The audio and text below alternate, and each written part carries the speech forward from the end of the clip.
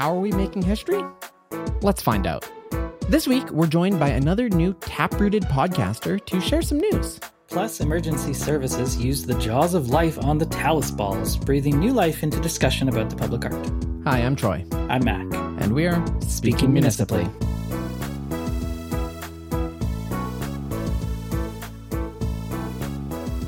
Welcome back to Speaking Municipally, episode 216. We have prepared over the past 5 years that we've been recording this podcast, every guest we talk to about the Talus Dome and is it in the right place? And invariably, everyone says the same thing. I like this piece of art, but it's not in the right place. It doesn't have the interactivity that it would have downtown. And oh boy, Mac, we'll get into it after the rapid fire, but were they proven wrong? Yeah, the current location has never looked better if you're looking to climb some public art. But first, rapid fire. Pothole repairs continue to be done at a high pace, with more than 29,000 being filled in the first 3 months of 2023, but experts are warning it's not enough. Steve Hilbrand, an invasive infrastructure species expert out of the Athabasca University, warns that once a mating pair starts multiplying, it can be hard to stop.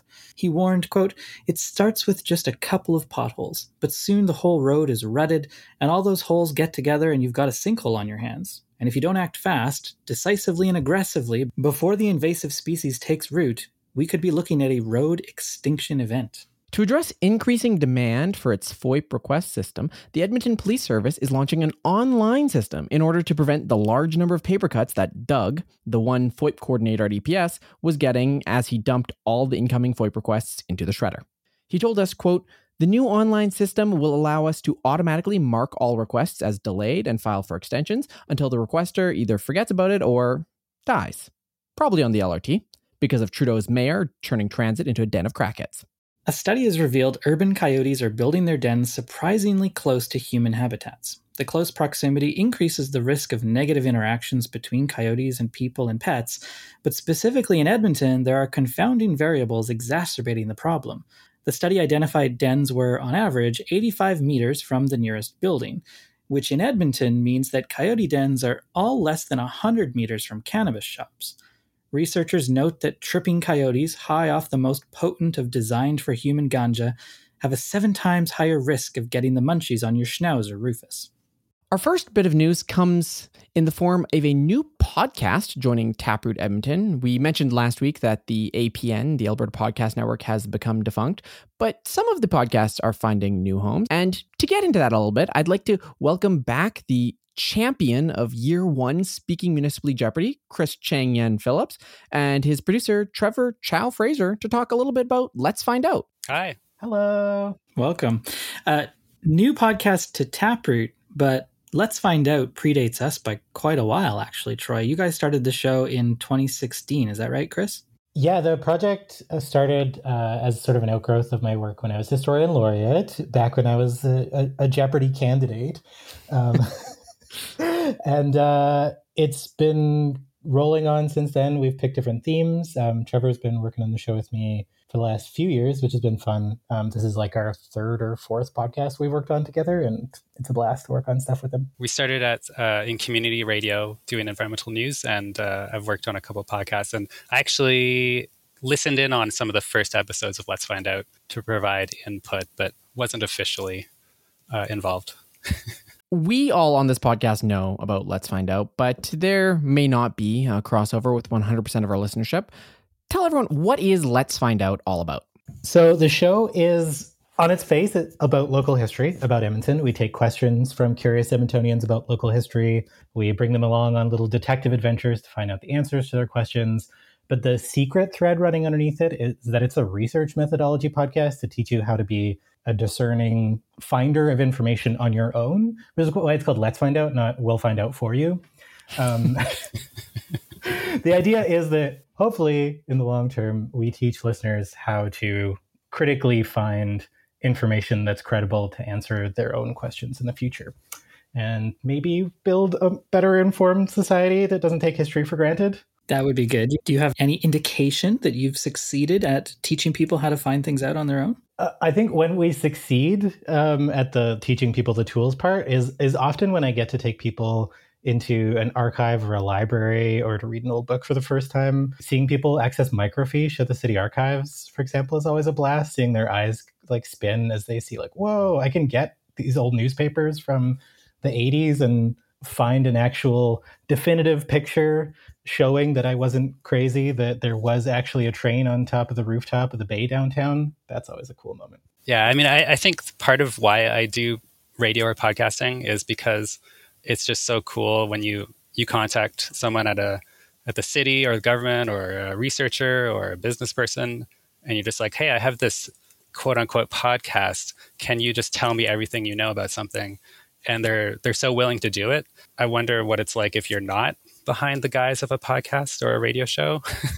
Are people so willing to talk? I think it depends on the kind of show you have. I'm not sure we always get that reaction, Troy. Well, I mean, definitely during the election, I totally utilized my podcast credentials to sneak into media events and press releases. The podcast, it's like wearing the high visibility vest and carrying a clipboard. You can do just about anything if you're behind a podcast. It's true. And that's why we like to bring people along with us on the ride and let them kind of take the lead sometimes too.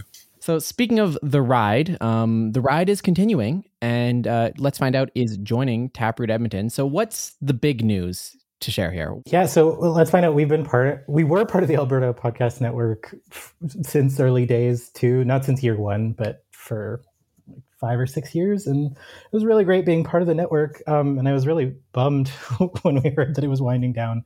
But we got a very soft landing when we heard that Taproot was interested in making a sort of an organelle. We'll be like a chloroplast or something. We'll still have our own machinery going on, but we're going to be part of the Taproot journalism family along with you folks, which is really cool. I really respect the work that Taproot does, and I listen to Speaking Municipally. It's nice being an organelle alongside y'all. Well, we've been fans of Let's Find Out for a really long time at Taproot. We worked together actually on your 2019 season called How Nature Shapes Us. And I remember one of the cool things about that is we collaborated a little bit on the live event that you did, and we had a real physical story garden, which was kind of fun. So when Taproot started, we had a very similar approach to Let's Find Out. People asked us questions. We wanted to know what they were curious about, and then we'd try and go find the answers. A little bit different in that we didn't always take people along for the ride in the same way that you folks do. But that curiosity starting point is just so central to everything that Taproot is about that we just thought, this is such an awesome podcast. We really hope that Let's Find Out continues after, APN winds down. And so we were super excited that you guys were open to exploring what that could look like, and to be able to bring it into the Taproot fold is really exciting for us. The fun thing about that story garden that we did together is that we were trying to think of how to physically collect people's questions. And I had a bunch of index cards, but we were like, it'd be fun to have them in something that looked like a garden. And Mac, wasn't it you and Trevor that both had the same like green grass looking silicone drying mats for baby bottles? Yeah, anybody who's got kids probably has had one of these things or something similar. Yeah, it's like it looks like grass, and you put it on your counter, and it's awesome because you just plop the bottles and the nipples and all the rest of the parts and stuff on there, and it just dries. It's really great. It's called a boon. That's right. It's called a boon. Yeah, it's so awesome that I had another baby just so that I could keep it going. So Let's Find Out is joining Taproot in the middle of an existing season. We're doing a mid-season pickup, and the current season is all about parks and natural areas. Tell us a little bit about that. Sure. Yeah. The general idea of the season was like, we're always trying to get people to not take the spaces around us, the people around us, the stories around us for granted. And parks are a good way to kind of denaturalize a little bit things that maybe we just take on their face value. Like, oh, has there always been a protected McKinnon Ravine? Turns out that's not the case. People actually fought for it. And this latest episode within the park season was actually a question that Trevor had by some boredom in your household, right, Trevor?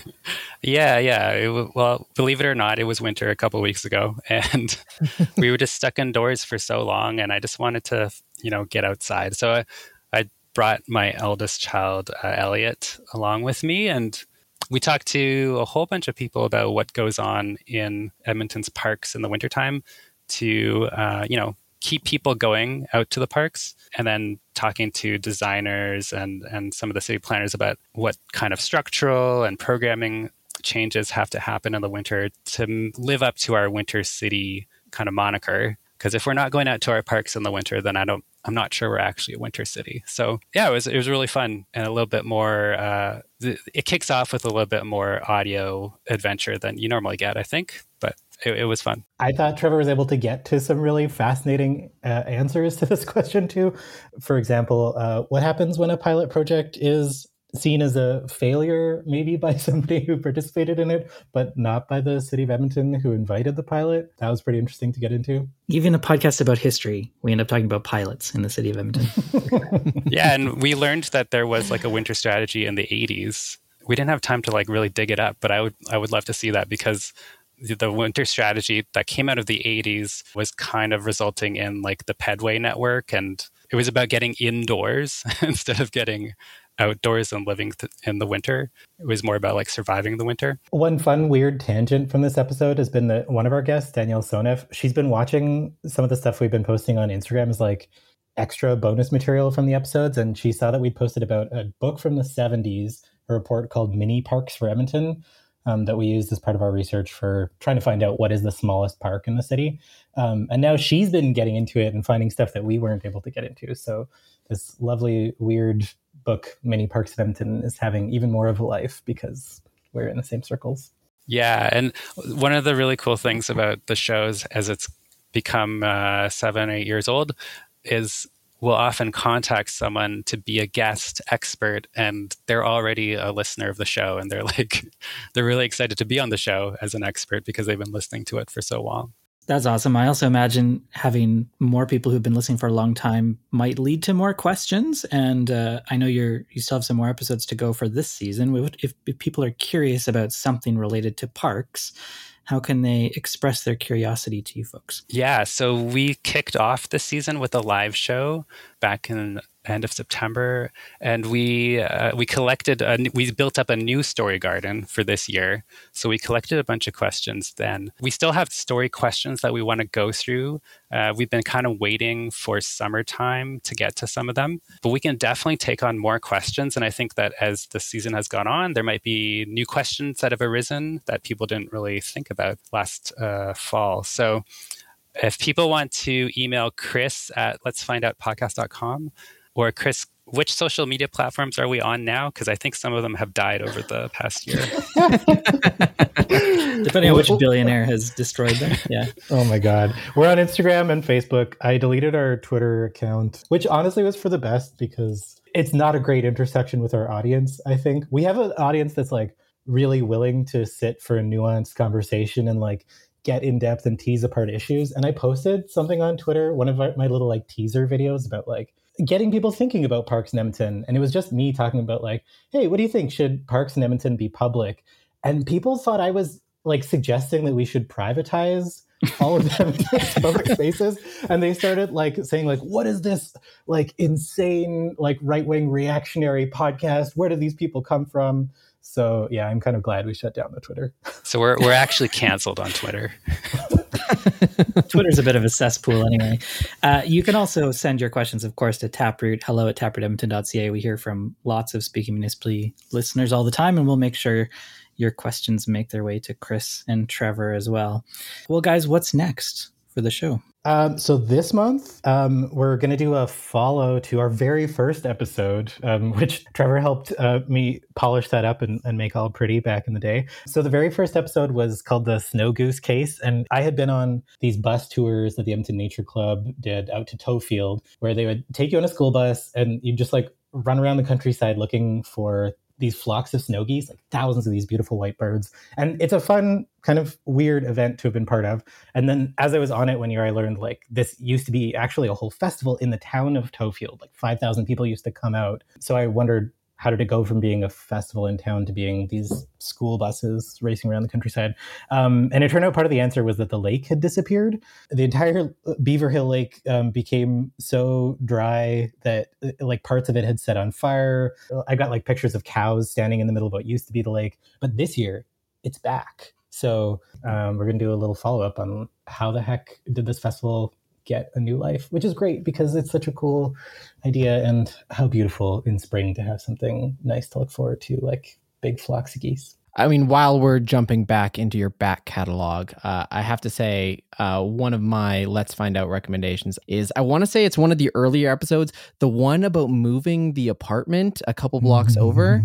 That episode was just a wild ride and really exemplified exactly what we were talking about, of just like, here's a completely ridiculous question that on its face sounds absurd, and then actually finding proof of it. It made me want to do some research. I, of course, didn't, but it made me want to. That was a really fun one to do. And a good example of the value of like holding up a skeptical eyebrow to even a story that you really love. In this case, somebody had heard that their grandpa had an apartment building picked up and moved down the street. And she loved the story, but wanted to find out how true it was. And it was really interesting finding different ways to answer it through a variety of methods. All I'll say is, like, I felt like Oprah in that episode, getting to deliver some of that information. That is episode 6, if you're looking back and want to have a listen. We're so glad to have you as part of Taproot. We've got some additional work to do to, do the integration and make sure you appear on the website and all the right places and all that good stuff. And we're working on that over the next few weeks. But, Chris and Trevor, thanks so much for joining us to tell us a little bit more about the show. And hopefully our Speaking Municipally listeners, if they're not already, will subscribe to Let's Find Out as well. Thanks, Troy. Thanks, Mac. We'll be telling our folks to subscribe to Speaking Municipally as well. I teased off the top, Mac, about the Talus Dome. And of course, everyone listening to this podcast has probably heard at this point that this week, Buddy got trapped in the Talus Dome. It was news all over the city, and I'm sure well outside the city, because this is exactly the type of story that BuzzFeed and the like love to pick up. Oh, everybody, right? So this happened on April 9th in the evening around 8:30 p.m. The firefighters were called because a man had climbed the Talus Dome and fell inside and became trapped inside. And one of the bystanders who saw this and recorded the video said that the individual who was caught inside was kind of running around, going crazy, like he couldn't get out. He was really, really freaked out about it. It wasn't a quick rescue. It took about an hour. But fire rescue services did get him out. They used the Jaws of Life and a bunch of other heavy equipment, apparently, and they ended up damaging some of the balls in the process. But the man was safely excavated from the Talus. Excavated is a good word to describe it. This is all very funny, but the comedy does start to end in the aftermath, specifically for the person who was stuck and then excavated in the Talus Dome, who's now been charged with mischief over $5,000, a criminal charge for allegedly damaging several of the balls while climbing. Which he did not do, right? These are steel balls. You don't damage them by climbing. It was the equipment that was used to get him out that damaged the balls, right? And this has spurred quite a bit of debate about, well, is it appropriate to charge? What should the punishment be for this crime, as it were? And I think all of that bears talking about, for sure. But most of the damage to the Talus Dome was caused by the firefighters literally using heavy equipment to damage it intentionally in order to get the guy out. This made me wonder, isn't this the most predictable possible thing? If there's gaps between these balls, like, someone's going to eventually get up inside. Like, this seems like something that we should have planned for. How do we clean the inside of these balls? So we had asked the Edmonton Arts Council, how do you do this? Is there access to the Talus Dome? And you got a response back. Yeah, they told me that there is actually a maintenance hatch on the Talus Dome, and it's used by their conservation department to clean and otherwise, maintain the Talus Dome. And it turns out that emergency services just had no idea it was there. So just to be clear, this guy was trapped inside the art. Firefighters show up, take an hour and a half to use heavy equipment and the Jaws of Life to cut through the art when the door was right there. Yeah, I mean, I don't know exactly where it is, but yes, there's a maintenance hatch. If they had maybe made a phone call or something, they could have found out how to get in here. And maybe that just didn't cross their mind. I understand they're there. Probably the individual's pretty stressed out. They're just trying to get him out of there as quickly as possible. But yes, we could have saved this damage by simply using the existing maintenance hatch. And this brings me to some of the questions that I have about this rescue, because now I'm not saying I know about this from personal experience, but I'm speculating that if one was inside the Talus Dome, one could go on their belly and easily slip out. It's not that hard to get in and out. Certainly, if a firefighter used a shovel and dug for 2.5, 5 minutes, there's definitely enough room to wiggle out on your belly. The grass is melted. Again, I don't know this. And also, certainly, if one was to climb on these high-grade stainless steel balls, you wouldn't damage it. You wouldn't even scuff it. Not that I have. Again, allegedly. This whole situation strikes me as one of the most predictable of outcomes. I love to climb on things. If I'm in a national park and there's a tree that's across a trail, maybe it's 10 feet up, I'm going to climb that tree. It is not possible for me not to do that. So I absolutely understand this individual's desire to climb the art. And in fact, it's a pile of steel balls. It's almost asking to be climbed, especially like it's on top of a hill. King of the Hill is a natural game for kids because hills are designed to be kinged. That is just the natural state of being a hill and being a pile on top of a hill. Given that, I do wonder if this doesn't highlight yet another problem with our public art program, because we're still designing public art that really isn't meant to be interacted with. You look at the Chicago Bean, for example, you can get real up close and personal, and you can see the entire world being warped around it. You see many other pieces of artwork that are climbable, slidable, very interactable. Edmonton doesn't quite have things like that. If I'm to take anything away from the BuzzFeedification of this whole thing, it really just is a shame that the result of this is not introspection on our public art program and how we can improve it and how we can broadly give fun to people in the city, but instead it's how we can penalize through criminal charges someone doing the most predictable of things. It's kind of surprising, actually. The Arts Council told me that this has never happened in the 12 years since the Talus Dome was installed. I personally did not even realize there was an opening at the top. Like, I didn't realize you could get in there. But you're right, it is a pretty predictable thing, and it's really shocking that it hasn't happened. Just because the conversation hasn't veered so far toward that introspection doesn't mean that it can't start now, and I think you've seeded that well, Troy.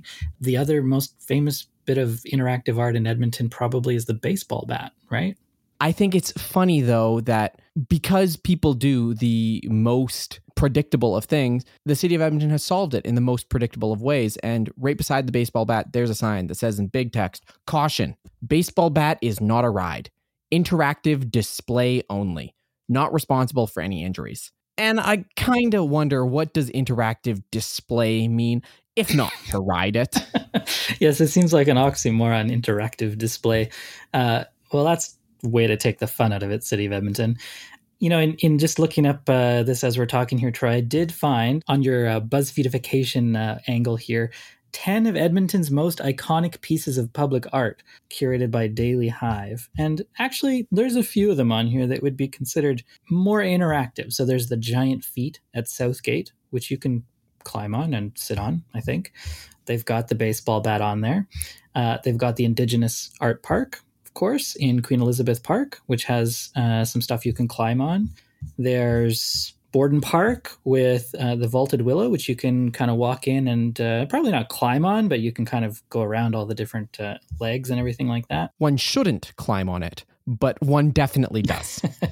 And then another one to me that looks like a giant jungle gym is called the Dove of Peace, which is in Gallagher Park, right? Yes, and the Dove of Peace absolutely is not to be climbed on, but like you said, begs to be climbed. Yeah, got to scratch Troy's climbing itch. Come on, City of Edmonton. Back in my days as a youth, I filled my climbing itch by climbing the ladder in StarCraft 2, a premier esport. And I was very happy to see this week that City Council has unanimously approved a motion by Councillor Andrew Knack asking administration to help attract mid and large size esports events to Edmonton. That's right. So Andrew Knack wrote a blog post about this as well as spoke about it at committee. And, you know, he said that he thinks Edmonton can be a leading hub in North America for video game development, similar to how, you know, in the southern part of the province and especially around Calgary, it's become maybe a bit of a leader in terms of film and television. It's not Vancouver level, but it's certainly, beyond what we've got up here in Edmonton. And we have a history, of course, in Edmonton of video game development with BioWare, some of the more recent companies like Beamdog that have done some pretty interesting things around video games. And there is a strategy around this called the Alberta Esports Strategy. And the intent of Councillor Knack's motion here is really just to make sure that all of the different groups that might have a role to play in this, so of course the Edmonton Screen Industries Office, but also he's thinking about Edmonton Global, Explore Edmonton, and all the rest of them, just to make sure that they're working together and are coordinated to try and come up with a plan to make the most of what could be a pretty interesting opportunity for Edmonton. Yeah, and my first reaction on reading this is, well, I don't particularly want the city of Edmonton to be subsidizing esports events to come to Edmonton. Like, I think we can get a lot of bang for our buck in other avenues. But what was interesting to me was the reminder that as part of the deal for, building Rogers Place, the city of Edmonton has a couple dozen days per year that they get Rogers Place. They can schedule and program it as they would. So most years, the city just lets those days lapse. They don't take advantage of them. I think that's a really interesting idea to offer city subsidized event space in Rogers Place. Rogers Place is a fantastic venue. And if we were using Rogers Place, this is premier, like League of Legends level attendance events. You could have quite a large event or a smaller event in that venue. And I think that's a really cool idea. Esports, of course, doesn't have the same requirements of regular sports. Everyone's already inside in an air-conditioned venue. Whether you're in Arizona or you're in Edmonton, it doesn't particularly matter to the competitors, nor does it matter to the guests who are viewing. So I think it's a really interesting opportunity, and I'd love to see it pursued a little bit further. Part of Councillor Knack's motion was to develop a plan to host a mid-sized esports event in the next 1 to 2 years and a major esports event in the next 2 to 3 years. And you mentioned earlier that, you're maybe not keen on seeing the city subsidize this kind of thing. I am actually okay with that. I mean, we subsidize all kinds of other events that come to Edmonton in the hopes that they're going to bring, tourism and investment and other things to the city. And I look at esports and I think, yeah, absolutely. Why not? I mean, in the same way that video games dwarf the movie and film and TV industry, I mean, esports is a smaller piece still, but at some point, I got to believe it's going to surpass, all the other sporting events that we might attract to Edmonton in terms of popularity and investment and all the rest of it. And so to position Edmonton to take a piece of that, I think would be pretty strategic. Well, there was some unanimity on the motion for esports, but another motion that went to council this week about the encampment response in the state of Edmonton did not receive quite as much unanimity. It was requisitioned to council for a full debate, as all our sort of contentious and big dramatic motions tend to be. And of course, we would sort of expect this. The encampment, the homelessness, and the houselessness response in the city of Edmonton is very much becoming not only the marquee item of debate of this term, but with an upcoming provincial election, it's a non-trivial factor in who might be elected next month. And as the weather turns warmer, we're of course going to see more encampments outside compared to what we see in the winter. So this came up at Community and Public Services Committee. There's a nonprofit group called MAPS Alberta Capital Region who was asked to create a report for the city's encampment response team about encampments. And their report, which is called Staying Outside is Not a Preference, Homelessness in Edmonton, interviewed about 120 people and makes some recommendations, talks about perhaps the city should support small-scale Indigenous-led camps to help people transition to secure housing because, of course, there just isn't enough housing right now. Mac, I seem to recall there was a debate just last summer about city-led encampments that was not recommended by administration and then council voted against doing. Am I misremembering that? No, that's right. I mean, the city administration does not think we should have encampments in any shape or form. And council, I think, finds themselves in a really difficult position because they want to maybe listen to the advice of administration here. And, administration makes clear that encampments are maybe a magnet for disorder. They might lead to crime. There's a health concern for the folks who are in encampments. And all of those things are true. but there's nowhere for those folks to go. We don't have enough supportive housing. We don't have enough permanent supportive housing for those folks. We don't have enough shelters or drop-in spaces or detox facilities for people to go to. So what do we do in that instance? And council previously said, well, maybe we should have some encampments. Of course, council hasn't decided quite yet to actually sanction city-run encampments. This is all going to be requisitioned to council next week for further debate. But I think you're right that council finds themselves between this rock and this hard place simply because Edmontonians are getting frustrated with the state of transit, with the state of encampments, with the state of visible houselessness in our downtown and the core areas of our city. I think council has said they are hearing that loud and clear, and you cannot go on social media without hearing that loud and clear. But what do you do as an Edmonton City Councillor when your hands are so frequently tied? I thought it was really interesting, though, because this week on Reddit, there was a post that appeared, and, already people are saying a post on Reddit, I'm bracing for impact. But the content of the post was, this person said, I was at the city debate around homelessness today, and I thought that council was being really reasoned and trying to find solutions. And I thought city staff were proposing great options for a really difficult situation. And the tenor of the post was, I've complained about this on the internet before, but actually watching the process, I feel like they're really trying their best to do good work. And I think that's the story of houselessness in Edmonton. We have a council that really is doing their darndest to try and succeed, but all the barriers around us, all the systemic problems and all the jurisdictional snafus are preventing us from succeeding. So am I optimistic that we're going to get a solution next week? No, I don't think so. I think any solution, like we've said before, has to come starting on May 29th. Councillor Salvador said that she thinks Edmontonians might be becoming more open to the idea of these intentional camps, these sort of bridge between where they currently are, maybe on the street, and some sort of a pathway to housing, which is interesting, right? Because if council feels like they're not the only ones out there who think this is what we need to do to try to address this problem, then it's more likely that something will happen there.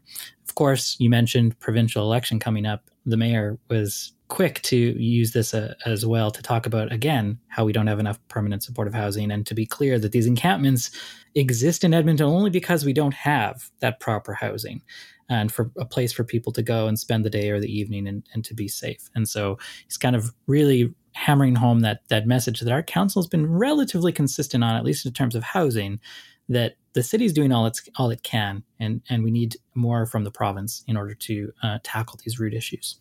And of course, it's easy to take a inward breath. It's quite warm this week, and we're on the precipice of summer.